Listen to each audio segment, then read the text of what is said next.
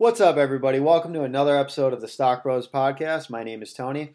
So, today we are going to talk about how to research a company part 2. But first, please subscribe to our channel. We appreciate it. It helps us out a lot. Also, I have some links if you wanted to get started with investing. You can use Acorns in the description below. Acorns is an app that has pre-made portfolios. You can invest your spare change. It does it all for you. It's really easy. And then also we have one for public. If your brokerage doesn't have access to fractional shares, you can use public. You can buy most ETFs and stocks for as little as $1. And if you wanted to get started in Bitcoin, you can use our link to Coinbase to get started in that. All right, so I had to get those out of the way. So part 2, how to research stocks. If you haven't seen part 1 yet, you can go ahead and watch that after you watch this. In part 1, I talked about 5 metrics that I use to research companies before I buy them. And in this video, we're going to talk about 5 more. So you're going to have 10 total, be a nice 10-point checklist, is what I like to call it. So let's get started. The first metric that we're going to talk about today is called the price to book ratio. Now, the price to book ratio is how a stock price matches up with the true value of the actual company.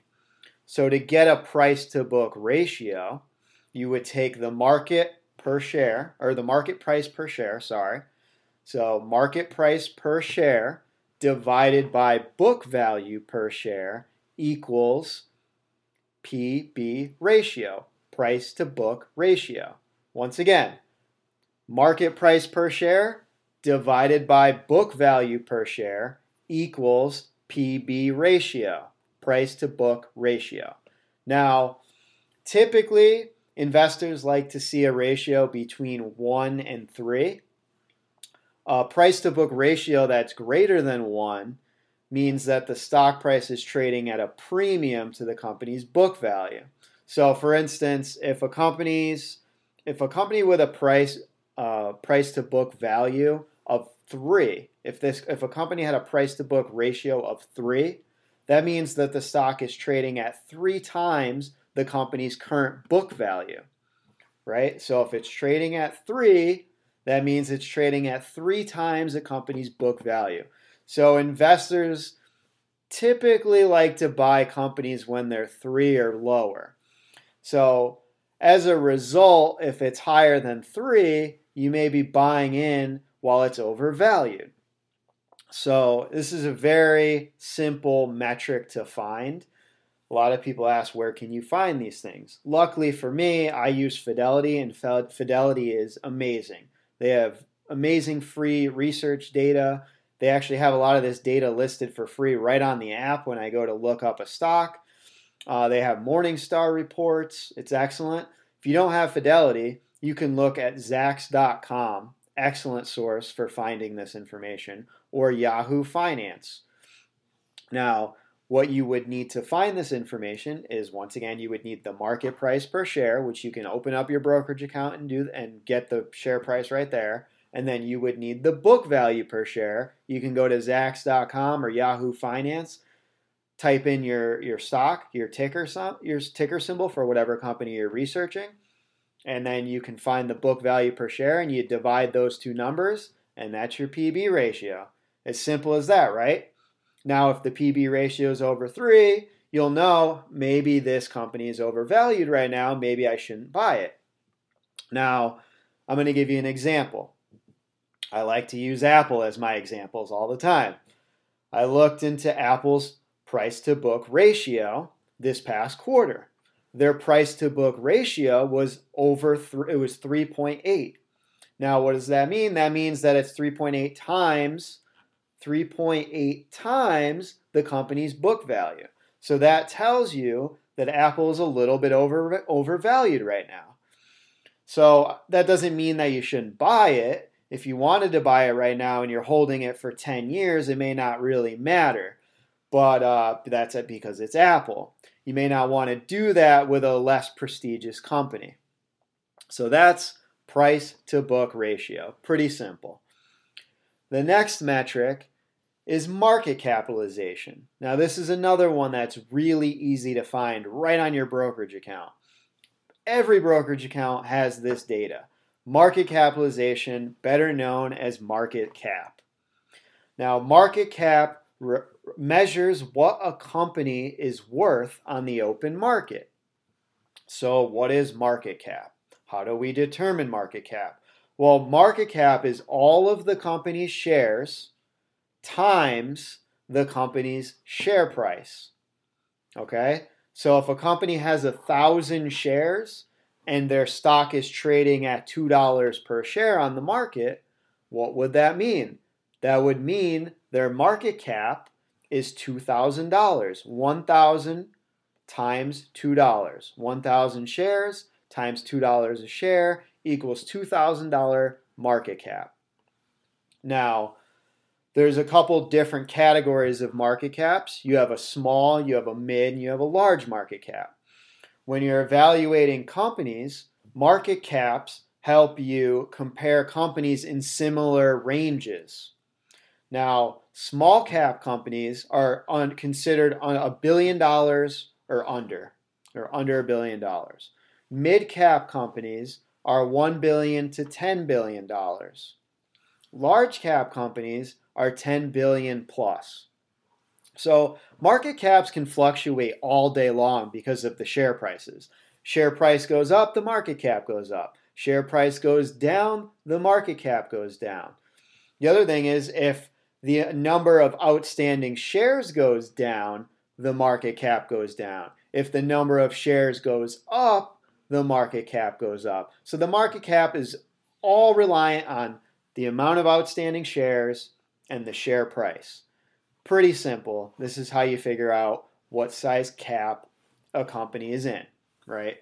Now, large cap companies are considered safer investments. If you're new, you're probably going to want to stick to some large cap companies, those blue chip large cap companies. Apple, Microsoft, Google, Tesla is now considered a large cap company. Facebook, there's so many. Johnson & Johnson. Now, that's because these are well-established companies. They typically pay a dividend. They are considered slow growers, so they're going to be more slow growth, but sometimes that's not always the case because as we saw the last year, tech companies just took off. Now, small to mid-cap companies are considered more risky investments, but they also could bring a lot higher growth potential. Obviously, we all know Amazon started out in a garage and Apple started out in Steve Jobs' basement. So, these were once small cap companies that grew into large cap companies. So that's why when you're using an app like Acorns, I know, back to my Acorns reference, when you're using an app like Acorns, they build these balanced portfolios for you with large cap, medium cap, small cap companies. So that way you don't miss out on potential growth from a small cap company that may grow to be huge one day and become a large cap company. So in essence, the bottom line is you can use a market cap to see a company's overall value on the market. All right. So the next one, metric, I don't know if I want to call this a metric, but the next thing I would use to determine if I wanted to invest in a company or not is company leadership. A company is only as good as its leadership, right? Who are the CEOs? Who are the decision makers? Who are the big investors in the company? Like, for instance, Bank of America. Warren Buffett is a huge investor in Bank of America, right? That would bring so much comfort to me if I wanted to buy Bank of America. Having someone like him supporting Bank of America is a huge asset. Now, what is the company's track record as well with the current CEO in place? Is the company profits trending down or are they trending up? These are things you want to look at. Where was the CEO of this company prior to being the CEO of this company? What other companies did he work for? What was his track record with the other companies? His or her, what was his or her track record? I asked myself, if I owned a company, would I feel good about the particular man or woman running the company that I may want to buy? Would I feel good about them running my company? So, who are the men or the women running these companies? Now, the next metric is dividends. Now, this isn't really a make or break thing. If a company doesn't pay a dividend, it's not necessarily a bad thing. I'm not primarily a dividend investor, but it's nice to get paid while you're sleeping, right? Who doesn't like to get paid when you're doing nothing? Now, dividends are when a company shares their profits with their shareholders. Dividends are typically cash payments. They're paid out quarterly. What they'll do is they'll send you a cash payment. You can take that cash and reinvest it back into that company and buy more shares of that company. And it's free money. Why wouldn't you want a dividend, right? And the great thing about dividends is when the market was crashing last year, or even in this past September, we had a really bad September.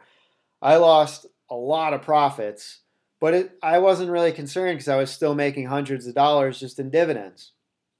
So it's just a nice little bonus to the capital appreciation you may get from a company.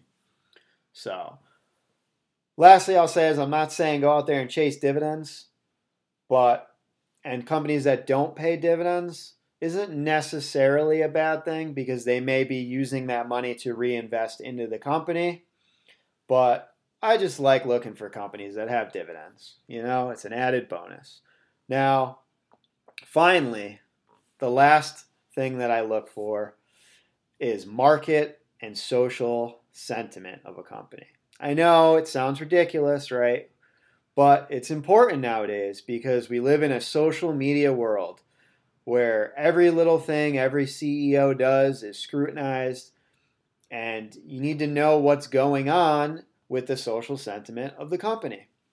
Now, market sentiment refers to the overall consensus of a stock or the stock market as a whole. Now, market sentiment is bullish when prices are up, and it's bearish when prices are going down, right? So, one of the indicators I look at for market sentiment is the 50-day moving average. Once again, I have Fidelity, so this is available to me on the app.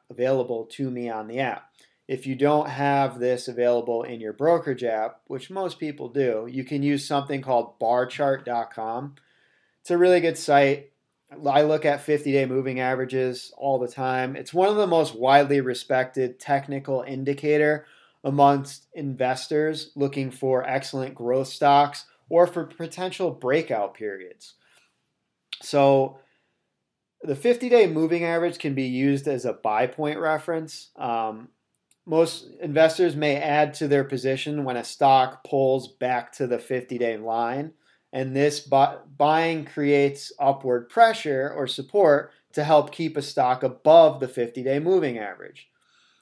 So if it falls below the moving average, that may be concerning and may be showing some weakness in the company. And if it goes above the moving day average, it's a show of strength in the company.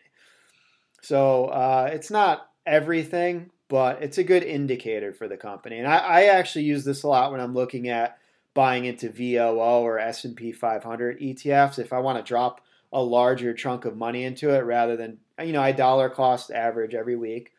But sometimes I may want to buy a couple shares at once.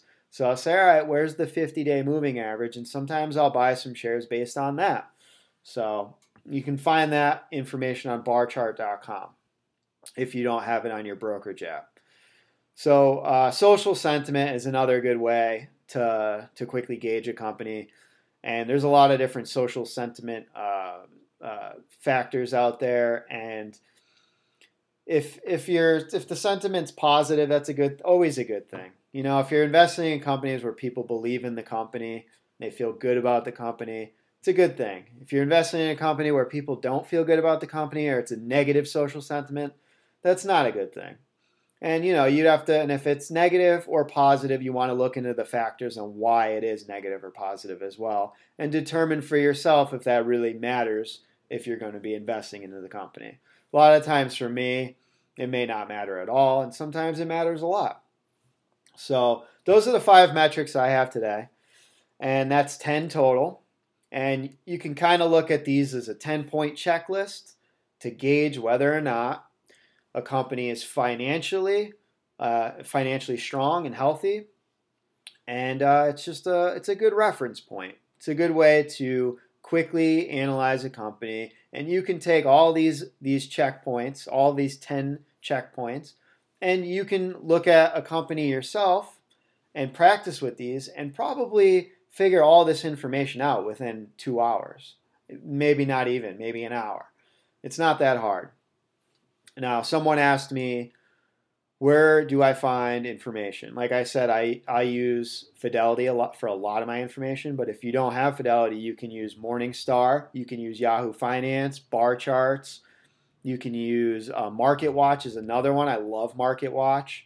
So there's so much information out there. It's not hard to find, and a simple Google search will find a lot of this for you sometimes.